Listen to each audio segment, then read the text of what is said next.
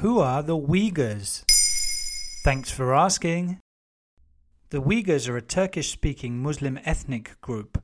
Some 11 million live in the Xinjiang Autonomous Region of northwestern China.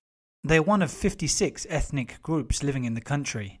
For decades now, the Uyghurs have been subjected to systemic discrimination and intrusive surveillance from the Chinese authorities, but only in the last few years has the issue really been discussed at an international level.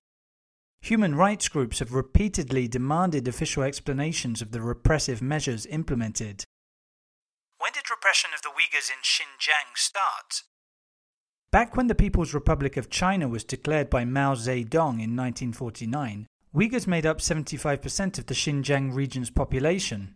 In 2010, that figure had dropped to 45%, compared to 40% of the Han Chinese majority ethnic group. It's claimed that the Chinese powers set out to deliberately repopulate Xinjiang with Han Chinese and diminish the presence of minorities. Relations between the Hans and Uyghurs have been complicated since the 18th century. The Xinjiang independence movement has long sought to establish the region as a homeland for the Uyghurs, wishing to rename it East Turkestan. In response to the movement's growth in the late 20th century, as well as 9/11, the Chinese government started introducing countermeasures. Last year, the New York Times obtained hundreds of pages of leaked Communist Party documents which exposed the intentional crackdown on Muslims. These included secret speeches from Chinese President Xi Jinping, who expressed his wish to be much harsher and show no pity after a Uyghur terrorist attack killed 31 people at a train station in 2014. In 2016, he appointed a new party leader to the region, charged with de-radicalizing its inhabitants. How exactly is this so-called de-radicalization program carried out? Back in 2018, the UN revealed that 1 million Uyghurs were being held in secret detention centers. Human rights organizations believe the true figure to be higher. The centers have been described as prison-like compounds due to their large size and reinforced security. Former inmates have told of being beaten and forced to do unpaid labor, which has been compared to modern-day slavery. Uyghur women are even forced to use birth control or undergo sterilization in an apparent attempt to control minority birth rates.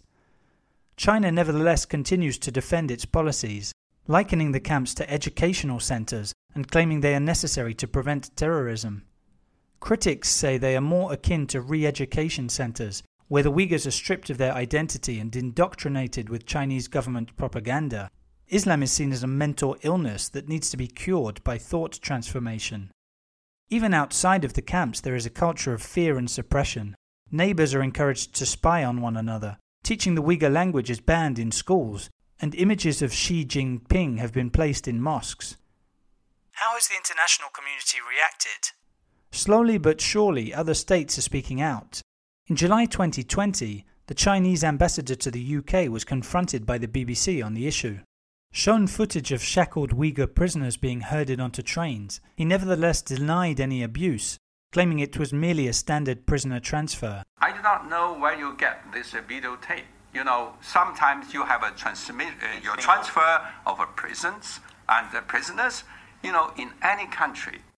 And just last week, the US House of Representatives voted to ban imports from the Xinjiang region over the forced labor camp issue. Activists are continuing to mobilize, and criticism from EU countries and the US is mounting, but for now the repression of Uyghurs continues.